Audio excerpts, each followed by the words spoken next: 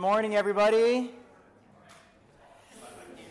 My name is Ryan. If I haven't met you, welcome to the Patch Chapel.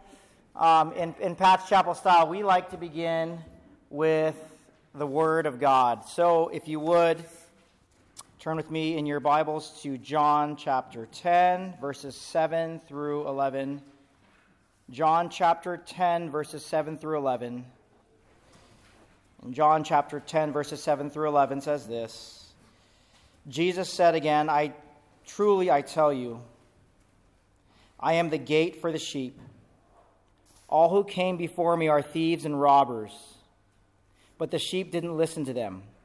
I am the gate. If anyone enters by me, he will be saved and will come in and will go out and find pasture.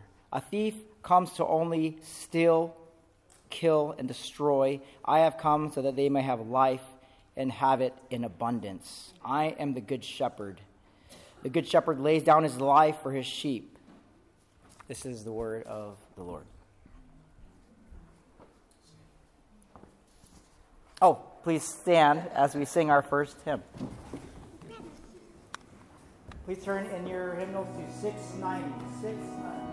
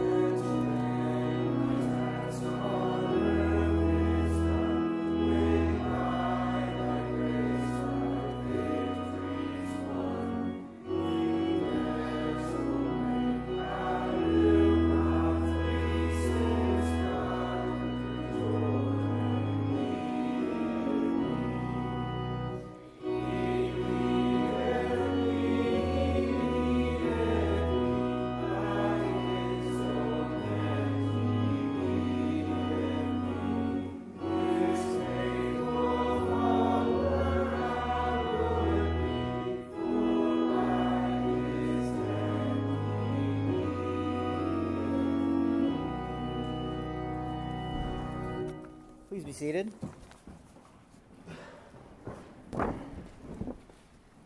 Again, welcome to our humble Patch Chapel service.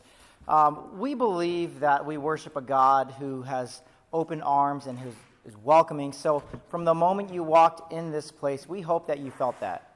We hope that you felt the warmth and acceptance and love that we have in this place. When you came in, you should have received a bulletin. Did everybody get one? If not, you could raise your hand and one of our helpers will help you get one. Okay, we do this for several reasons. We want to let you know what's going on in the life of our community. We have something for everybody. We have something from the most experienced in life here to the youngest. We have youth groups. We're currently going through a teaching series on the excellence of Jesus. So week by week, we've been learning something about Jesus and his excellence. And It's going to culminate in Passion Week, so we're celebrating resurrection, but until then, it's every week is about the excellence of Jesus. Next week, February 26th, we collect an offering here because we want to teach our children and all of us that giving is a part of our worship. But once a month, we have the offering goes specifically to an organization. So next week, it's going to go to Heartbeat International. And this one was a recommendation by Max Yost.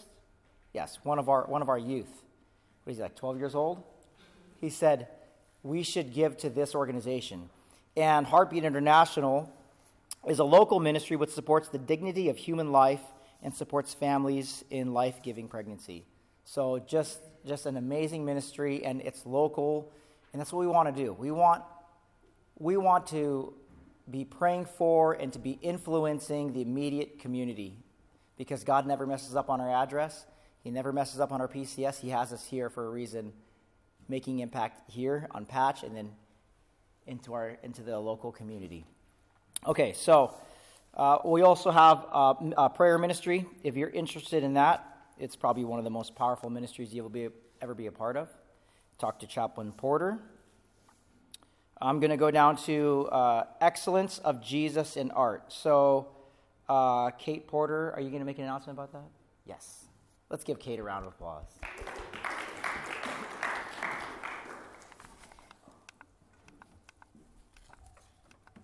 Good morning. For those of you who do not know me, I am Kate Porter, and I am helping organize our chapel art display. As many of you know, our theme is the excellence of Jesus. Chaplain Brian and I were talking, and the question arose of how exactly do you portray the excellence of Jesus through art? And one way we thought is that you can use scenes from Jesus' life. For example, Jesus calmed the wind and waves. You could paint a picture of him doing that, or you could paint a picture of the ocean to show his beauty and magnificence. Jesus came to die for us, showing us forgiveness. You could write a poem or a song about forgiveness. So there are many ways you can portray the excellence of Jesus through art, but in case you're wondering, that was one way you could do it. And just as a reminder, our collection date is Palm Sunday. Thank you.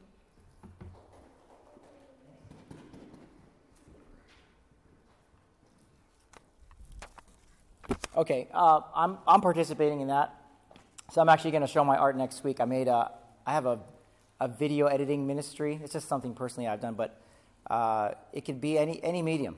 So mine's a video about surfing and how that relates to how God meets our every need. You'll have to come next week to see it. And speaking of, so we record our sermons and we have audio recording, and then we edit them and we put them online. Just so that people, if they want to go back and see the series, we've actually had people in this congregation that said, hey, I found your service. I was just searching YouTube for Patch Chapel, and they found it. So, but it's also, I would like to give away this ministry and empower you and teach you how to shoot, edit, and make videos in a former life. That's what I did, and I love doing it. It's one of the most blessed things that I do is shoot a video of someone and then give it to them and watch the joy on their face. So we do that every Sunday, right in there. I'll just go in the corner and I'll plug in my computer to the TV, and then we just reps and sets on editing. I'll show you how it happens. Okay, youth ministry, Grady, our Club Beyond director. Do you have anything to pass? Okay, Grady, so every Thursday after school, right here. And how many kids are showing up to that typically? 45 or 50. 45. I've seen videos of this thing. It's crazy. It's crazy. The games they play, and so. Okay. If you're a youth, you can get over there on Thursdays. Okay. I think that's it. Would you please stand as we sing our second hymn? Oh, it's behind me.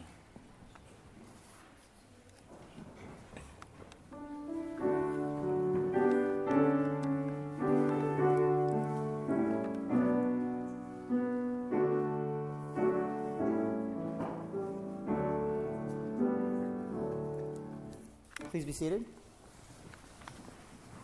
And now we will hear a passage from the Word of God. Good morning. Our first scripture reading comes from Ezekiel 34, verses 1 through 16, and our second reading comes from 1 Peter chapter 5, verses 1 through 4. Ezekiel 34, verses 1 through 16 can be found on page 612 in your Pew Bibles.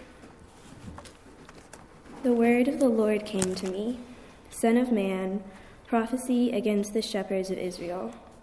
Prophesy and say to them, This is what the Lord God says to the shepherds. Woe to the shepherds of Israel, who have been feeding themselves. Shouldn't the shepherds feed their flock? You eat the fat, wear the wool, and butcher the fattened animals, but you do not tend the injured, brought back the strays, or sought the lost. Instead, you have ruled them with violence and cruelty. They were scattered for lack of a shepherd. They became food for all the wild animals when they were scattered. My flock went astray on all the mountains and every high hill. My flock was scattered over the whole face of the earth, and there was no one searching or seeking for them. Therefore, you shepherds, hear the word of the Lord. As I live, this is the declaration of the Lord. Because my flock, lacking a shepherd, has become prey and food for every wild animal, and because my shepherds do not search for my flock, and because the shepherds feed themselves rather than the flock, therefore, you shepherds, hear the word of the Lord. This is what the Lord God says. Look, I am against the shepherds.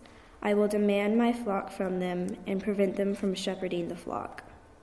The shepherds will no longer feed themselves, for I will rescue my flock from their mouths, so that they will not be food for them. For this is what the Lord says.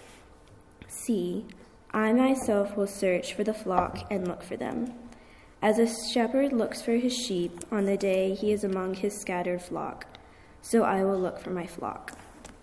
I will rescue them from all the places where they have been scattered on a day of clouds and total darkness. I will bring them out from the peoples, gather them from the countries, and I will bring them to their own soil. I will shepherd them on the mountains of Israel, in the ravines, and in all the inhabited places of the land. I will tend them in good pasture, and their grazing place will be on Israel's lofty mountains. There they will lie down in a good grazing place. They will feed in rich pasture on the mountains of Israel. I will tend my flock and let them lie down. This is the declaration of the Lord. I will seek the lost, bring back the strays, abandon the injured, and strengthen the weak. But I will destroy the fat and the strong. I will shepherd them with justice. And then 1 Peter chapter 5, verses 1 through 4 can be found on page 859 on your Pew Bibles. I exhort the elders among you as a fellow elder and witness to the sufferings of Christ, as well as one who shares in the glory about to be revealed. Shepherd God's flock among you, not overseeing out of compulsion, but willingly, as God would have you, not out of greed for money, but eagerly, not lording it over those entrusted to you, but being examples to the flock. And when the chief shepherd appears, you will receive the unfading crown of glory. This is the word of the Lord. Thanks be to God. Please be seated. It's very important. It's very important that every day we practice confession of sin to God, to each other. But there's a special time we have here in our service where we just quiet our hearts. The week is a long time to be able to rack up something to confess. And at any point in our lives, we could say, think, or do something or not do something that God wants us to do, that he's called us to do, and it puts us in a place of being out of fellowship with the Lord. But God, in his grace, has provided a way to always be in the light as he is in the light, to always restore fellowship, and it's through confession.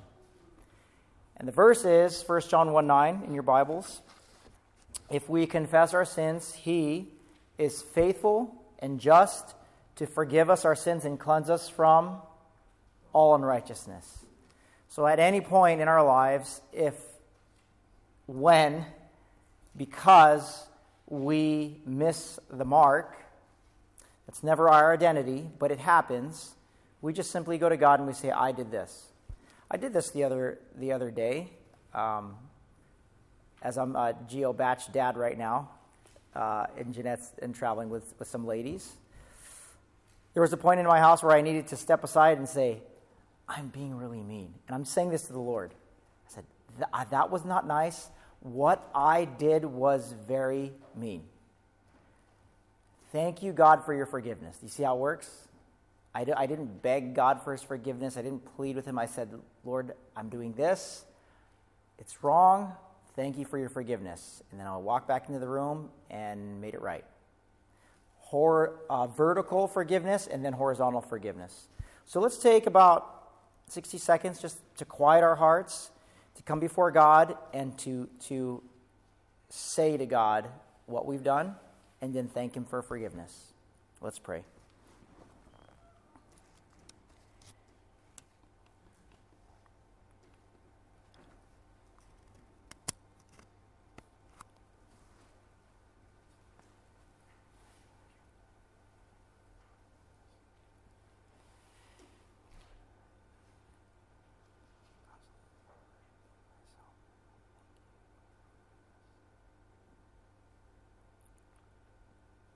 God, we thank you.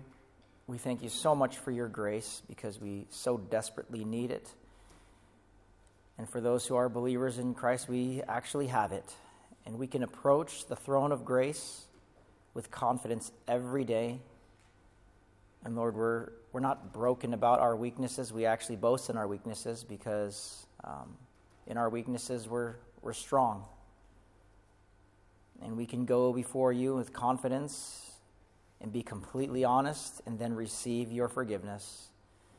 Lord, thank you for that vertical forgiveness, and we choose to have that horizontally with each other, with our neighbors, with our family members, with our co-workers, and with the local community here in Baden-Württemberg in Germany. May everybody see our works and praise the Father. So, Lord, we now transition into the worship of you through the hearing of the teaching of your word, the studying of the word. I pray that you would bless and speak through Pastor Eric as he is rightly divided over the word. We pray that this would bear fruit in our lives. And it's in your Son's name we pray this. Amen.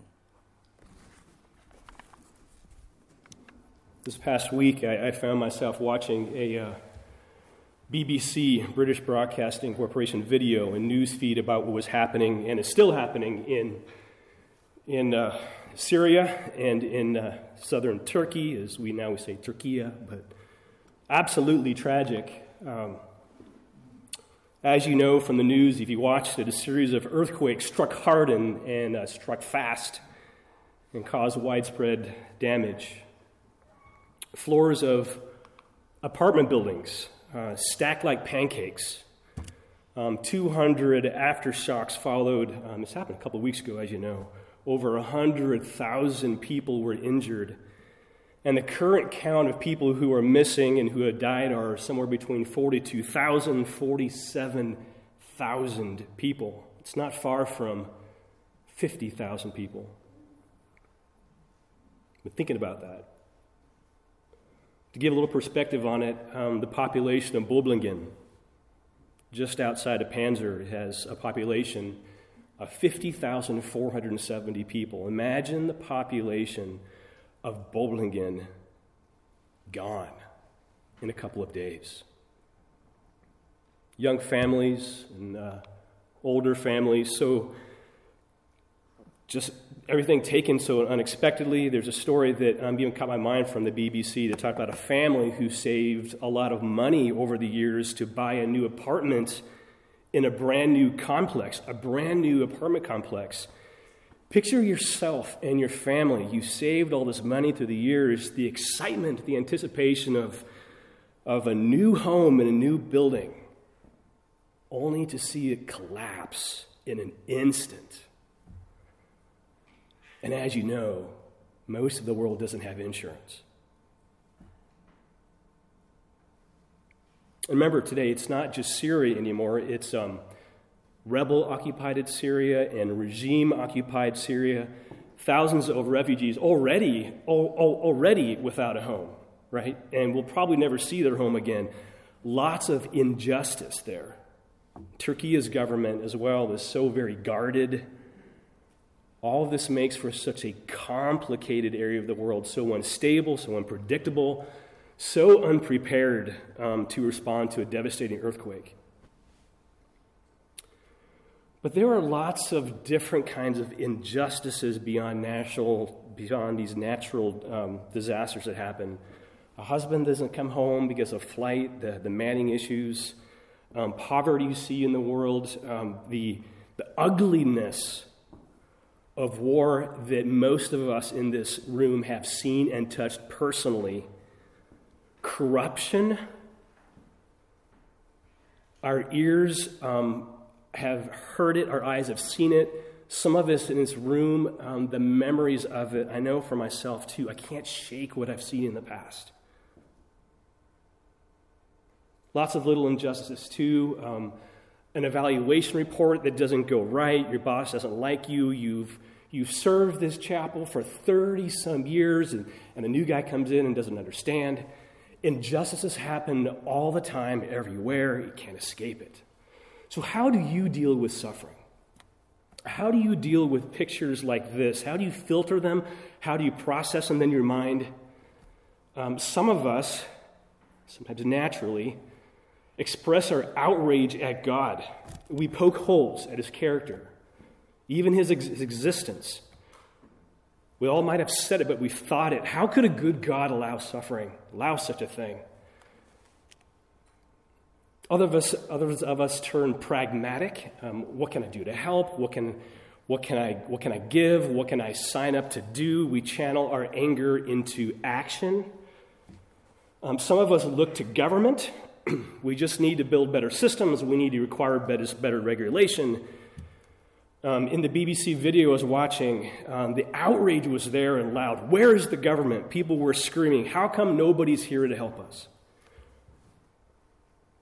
And for some of us, it's just easier not to look. It's too painful to watch. It's not my part of the world. Besides, what can I do to help? But God is not silent. God is not silent about suffering and injustice. What most impresses me about the Scriptures is that God doesn't hide it. He doesn't hide the pain. He doesn't hide the confusion. He doesn't hide poverty. He doesn't cover up corruption. Most of the books of the Bible are very transparent about it. The book of Job, Jeremiah, Lamentations, several of the New Testament letters were written by a man written in a prison cell unjustly. The scriptures we read this morning from the book of Ezekiel record how the shepherds, the leaders of Israel, were not doing their job, caused abuse, it causes neglect, and God will hold leaders accountable for not doing their job. So why does God allow pain? Why does He allow suffering? Theodicy is what we call it in an academic setting. If you really want to think it through, if you really want to challenge yourself a bit, if you want to think about it, talk to me. Come, let's have a conversation. I have some books I brought with me today. If you'd like to go home and read about this from people who are are well-versed in the subject. I can give you these books to read and something to think about it.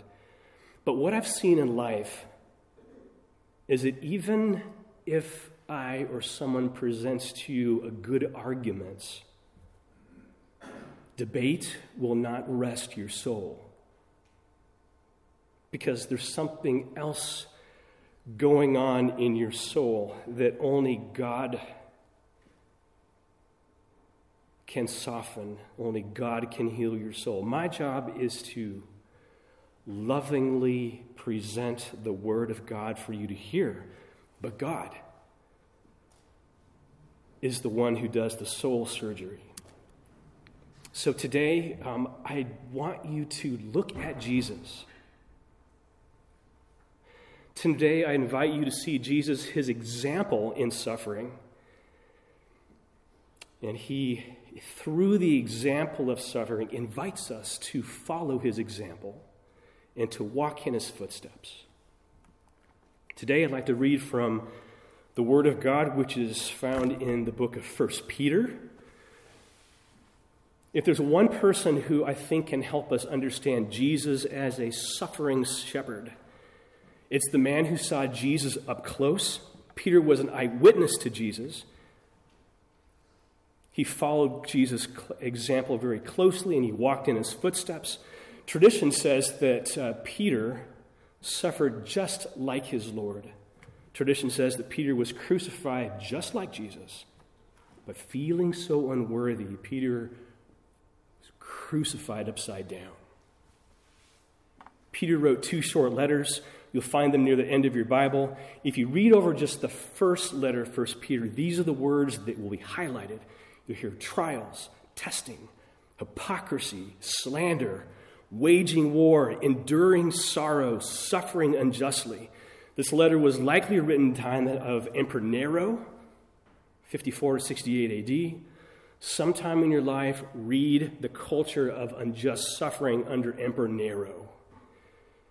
It'll help you understand the context better of Peter's letters. I also think it's interesting. Do you know who Peter wrote his letters to? Who were the audience of Peter's letters? Peter's letters were written to what is today modern Turkey.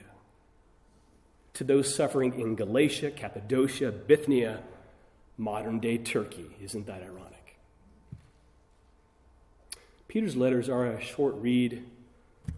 Take the Lord's Day, Sunday, to read them through at home later on. Well worth your time. But today we're just going to look at a short part of Peter's letters. 1 Peter chapter 2, verses 21 through 25. You can follow along in 858, page 858 in your Pew Bible if you're interested. The excellence of Jesus as a suffering shepherd.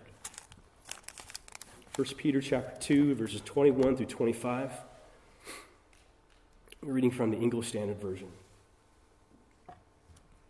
For to this you have been called, Peter writes, because Christ also suffered for you, leaving you an example that you might follow in his steps.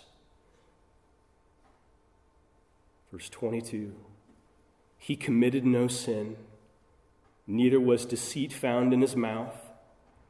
When he was reviled or insulted, he did not revile or insult in return. When he suffered, he did not threaten, but continued entrusting himself to him who judges justly. Jesus himself bore our sins in his body on the tree, that we might die to sin and live to righteousness.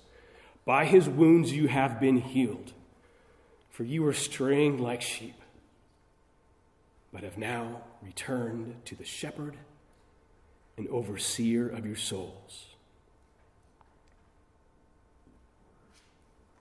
So how do we make sense of injustices, sufferings of life? Peter gives us his answer, and I'll bet it's something you would not expect. Peter says, instead of trying to figure out why the injustices are happening, Peter says, take a different approach. Peter says, keep your eyes on Jesus. Follow his example And Peter would do that, wouldn't he? Peter, of all people, would know that. It's Peter who was the one who was walking on the ocean with the Lord. His eyes were on the Lord. When he took his eyes off, he fell in the ocean. Peter learned to keep his eyes fixed on Jesus. Peter was the one who denied Jesus 3 times for his crucifixion. He's sitting at the fire, but then his eyes locked with Jesus. Peter has learned to keep his eyes on Jesus. So Peter says this to you and me today. He says, Christ was suffered for you, leaving you an example, so follow in his footsteps. He wants to see Jesus' example. And this is what we're going to look at today. 3 quick points from our text. First, Jesus. He committed no sin. While in suffering, no deceit was in his mouth. Second point, Jesus continually entrusted himself to the one who judges justly. Point 3, Jesus himself. This is important. Jesus himself bore our sins in his body on the tree. So, verse 21, verse 22, the first thing that Peter wants us to see, Christ suffered for you, leaving you an example that you might follow in his footsteps. Jesus committed no sin. And here it is, the point. There was no deceit found in his mouth. Can we just stop for a second to think about that thought? Jesus, no deceit in his mouth, a pure truth speaker. How comforting it must be to be in his presence, a man that always had pure, truthful words. But also how frightening it must have been, too, to be in his presence, always a truth speaker in your presence with him. But even just as impressive, if not even more, even under great stress, when Jesus was mistreated, when he was misrepresented, all the injustices that Jesus faced, he spoke the truth at all times. No deceit was in his mouth. And that is the example that Jesus gives to you and to me, Jesus' modern-day followers today. When things get hard, no deceit in our mouths.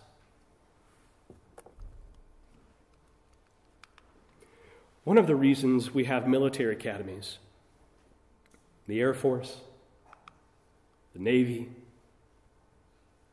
Army, Coast Guard, Marine Academy, the Merchant Marines, is to prepare cadets and to prepare midshipmen for seasons of great stress that they will experience as military officers,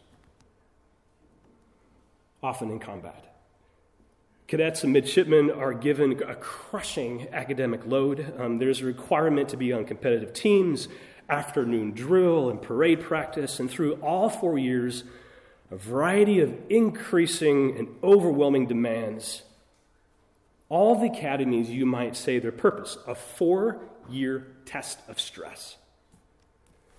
But what I think makes academies special and different from other famous universities is their honor code. West Point's code reads this way: a cadet will not lie, cheat, or steal, or tolerate those who do so.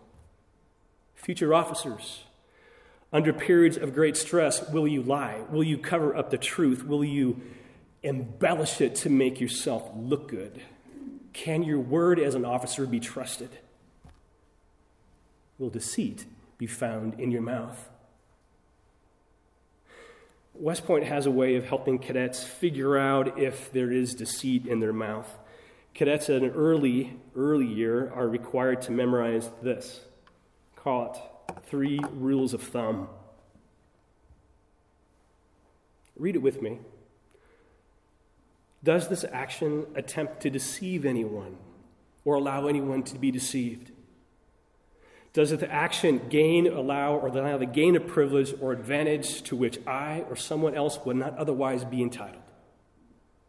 Would I be satisfied by the outcome if I were on the receiving end of this action or outcome? But here's the reality. No honor code, no rules of thumb, no good intentions of the best cadet or officer will filter out the deceit of our human heart. No human being, no general can live this out perfectly in all of his life. That's why Peter says, remember Jesus. Follow his example. Jesus has given us believers, true believers, a helper to do this. It's the person of the Holy Spirit who indwells us. The Holy Spirit convicts us, reminds us to be true speakers when times get tough. And remember, Jesus said, he said, I'm going away. I give you this helper. The Holy Spirit is your helper. We need to rely on the Holy Spirit in deeper and deeper ways to remind us of Jesus' example in times of injustice. And also, Jesus' forgiveness for us when we inevitably do fall short in our speech. Verse 23, Peter wants us to see a second quality of Jesus. Verse 23, it says, when Jesus was reviled or insulted, he did not revile in return. When he suffered, he did not threaten, but continued entrusting himself to him who judges justly. I want you to think back. See if you can remember a moment when someone said something or did something to you that insulted you. Remember the moment. Remember how it felt to be insulted. Can you remember a time? Whatever they said, whatever they did, they probably thought it was funny, but it wasn't, because it stung and it hurt. Can you remember a time when someone did something to hurt you? Regardless of how you responded back then, I want you to practice doing something different in this moment. Instead of insulting back, instead of carrying the pain and carrying the hurt that it caused, I want you to practice in your mind entrusting yourself, entrusting the moment to the one who judges justly. It's the mark of Christian growth. Continually entrusting yourself, the situation, the moment, to him who judges justly. Because your sharp reply doesn't help. The wounding insult that you fire back doesn't help. And carrying the wound doesn't help either. Does Jesus teach us to say nothing, just to be a doormat? No, he doesn't. Is it appropriate to speak the truth in the moment? Yes, it is. Saying things like, that hurt. No, that's not true. It's not funny. Good things, appropriate things to say, but Jesus' example reminds us to not respond in insults, to not threaten back. So, when someone insults you, wait. Give it time.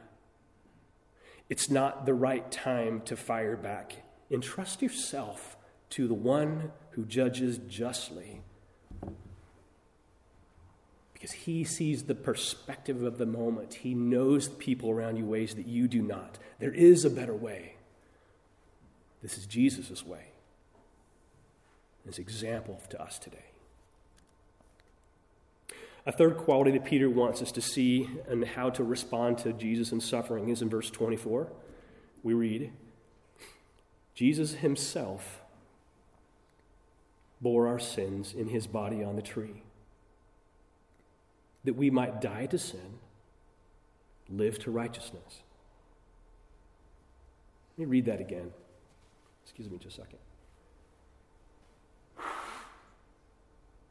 me read that text again. Verse 24. Jesus himself bore our sins in his body on the tree, that we might die to sin, live to righteousness. By his wounds you have been healed. If there's one thing I hope you remember about the excellence of Jesus, I hope it's this. Jesus himself bears sins, not you. Jesus himself bore our sins in his body on the tree, not you. A question for you. I hope you can give thought to this question with some good introspective thought. Are you carrying any sins from others? Are you carrying any sins that others have done to you? If you are, send them over to Jesus. You cannot carry the sins of others yourself. It is a burden that you were not meant to carry. It will occupy your brain space in a way that God meant for you to use your brain in other ways. Whatever ever happened to you was unfair, and you've suffered long enough. No reason to keep carrying the sins of others. That is Jesus' job. It's time to let him go. Hear the word of God today. Jesus himself bore our sins on his body on the tree. If you're carrying the sins of others, send them over to Jesus. The second thought, second question. Are you carrying sins from your past? Memories from your past, serious regrets that you can't let go. You cannot carry your sin forever. It will wear you out. Let them go. Name each memory. Send them over to Jesus. God's written word. Declare it with authority over your body and your mind, your soul. Remember this. Jesus, here it is. Jesus bore our sins in his body on the tree. Jesus bears sins, not you. These are very important questions. If you'd like to pray after the service together, talk together during the week next week, let's make the time. It's hard to carry sins, and it's very important to transfer them over to the only one who can carry sins. It's also a good reminder from our first week, remember that Jesus is fully God. And if Jesus is fully God and fully eternal, that means his sacrifice is eternal. He covers sin from all time. He carries all sin. From your past, from the present, even the future. From Hebrews 10, a good text to keep ready on your mind. Hebrews chapter 10 says, every priest stands daily at the service. Every human priest offers repeatedly the same sacrifice, which can never take away sins. But Christ offered for all time a single sacrifice for sins. By a single offering, he has perfected for all time those who are being sanctified. Did you get it? A light hopefully goes on in your Christian mind that all of your sin, past, present, and future, is completely absorbed by Jesus. That is the good news. Very important for us as Christians to own. So trust the authority of God's word today. Jesus himself bore your sins, not you. But don't miss the role that we have. Don't miss this powerful next movement that is on the back end of this verse. Jesus bore our sins in his body, he said, so that we might die to sin and live to righteousness. Do you get it? So since Jesus has died to sin, you do the same. And you get it? That's how suffering and injustices are cut off. Because when we ourselves die to sin and live to righteousness, the injustices, as far as from our part, stops. That's why Peter so appropriately at the end says, for by his wounds you are healed. And I'm sure he'd say, not just you are healed, but the people around you are healed as well. So, quick summary, quick recap of what we thought today. I want you to remember it. Jesus' suffering, he gives us an example. No deceit in his mouth. You do the same. Jesus did not respond with insult. He entrusted himself to the one who judges justly. Thirdly, Jesus, in his example, bore our sins. It's not for you to carry, but we die to sin and we live to righteousness. Peter ends with this little beautiful expression at the end. He says in verse 25, "For you were straying like sheep, but have now returned to the shepherd and overseer of your soul." If you have been straying, like all of us have been straying, perhaps you look like this. True story. Jody came up in our news feed the other day, and we read it, we shared it, even though the real story happened a couple years ago in 2021. We just read it yesterday, and I thought it'd be appropriate to share. It says, and this is a true story, a man, happened in Australia, was in the forest, and he saw this massive ball of walking cotton. And what had happened is that he had found and stumbled across a sheep that had been lost for over 5 years. No shepherd, no one to prune his life. You get it? No community to walk in, no accountability in his life. The sheep was a walking mass of 80 pounds of wool. The sheep could hardly walk. But they found the sheep, and they cared for the sheep. The person took him in. And with a lot of shearing, even though it was painful to move from where you were to where you are, it helped him, and he gave him confidence, and the sheep could walk, and people could, how sheep like to dance around and jump around in fields. He could do that. He could dance again because he returned to community. He had been straying, but returned to a shepherd. This past week, I spent the week with about 100 other under shepherds. Jesus is the true shepherd, but we have 100 other shepherds, army chaplains. I met at a conference. We had about 100 army chaplains met together who represent all around the European theater. But the highlight for me came when our group was able to meet over the internet with him. 3 shepherds who are part of the Ukrainian army. If anyone knows anything about suffering and injustice, it's our Ukrainian brothers and sisters. This man at the center of the screen here, his name is Konstantin. He's flanked by 2 other younger Ukrainian chaplains. You could hear the urgency, you could hear the sincerity in their voices, which I don't hear often in the Army Chaplain Corps. But he wrote down, he gave us some ways that we could pray for him and pray for the Ukrainian army. I wrote them down as well. And this is what Konstantin said to all of us. He said, first, pray for our warriors. Pray for our families.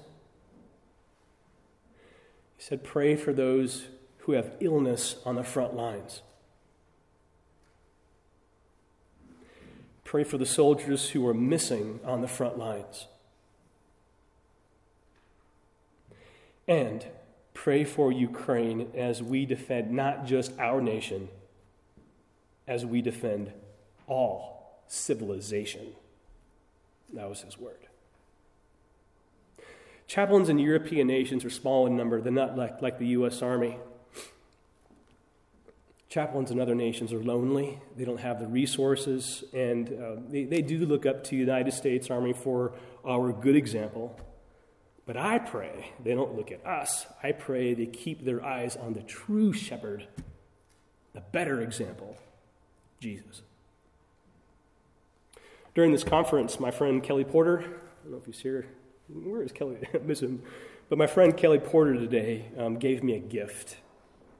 It was a little book that Kelly received from the only Protestant evangelical Christian pastor chaplain in Romania. In Orthodox rich Romania, he was the only Protestant chaplain, and his name is Gabby Gregorius. Question for you. If you were the only Protestant evangelical chaplain in Romania, what would help you? What do you think this shepherd from Romania needs to hear? What would make his day special? I happen to have Pastor Gabby's email address. I got it from Kelly and gave it to me. I tested it out, and I wrote Gabby a couple days ago, and I said, "Hi, I'm praying for you. My name's Eric Bryan. I have a chapel here. We are many, but we'd like to pray for you. Could I mention your name to my fellow Christians at Patch Barracks?" She said, "Of course. I'd be honored." If you have the time this week, if you'd like to, would you like to encourage him by writing him a letter?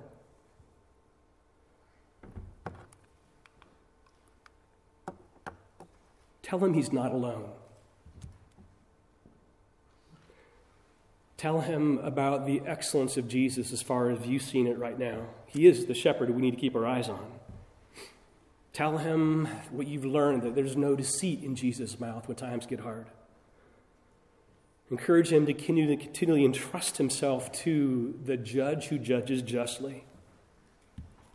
And remind this shepherd, as you need to remind yourself, that Jesus himself is the one who bears all injustices, so that we might die to sin and live to righteousness. We cannot put an end to the injustices and suffering in Europe, but we can make a small dent through prayer, through encouragement, to writing a sincereful thought to a man in Romania. You never know how Jesus will use your fish and your small loaves to feed many. So, consider it. Let's stand together, shall we? Let's sing a closing hymn together, encouraging to us all. Let's sing it together. My faith has found a resting place. Hymn number 528.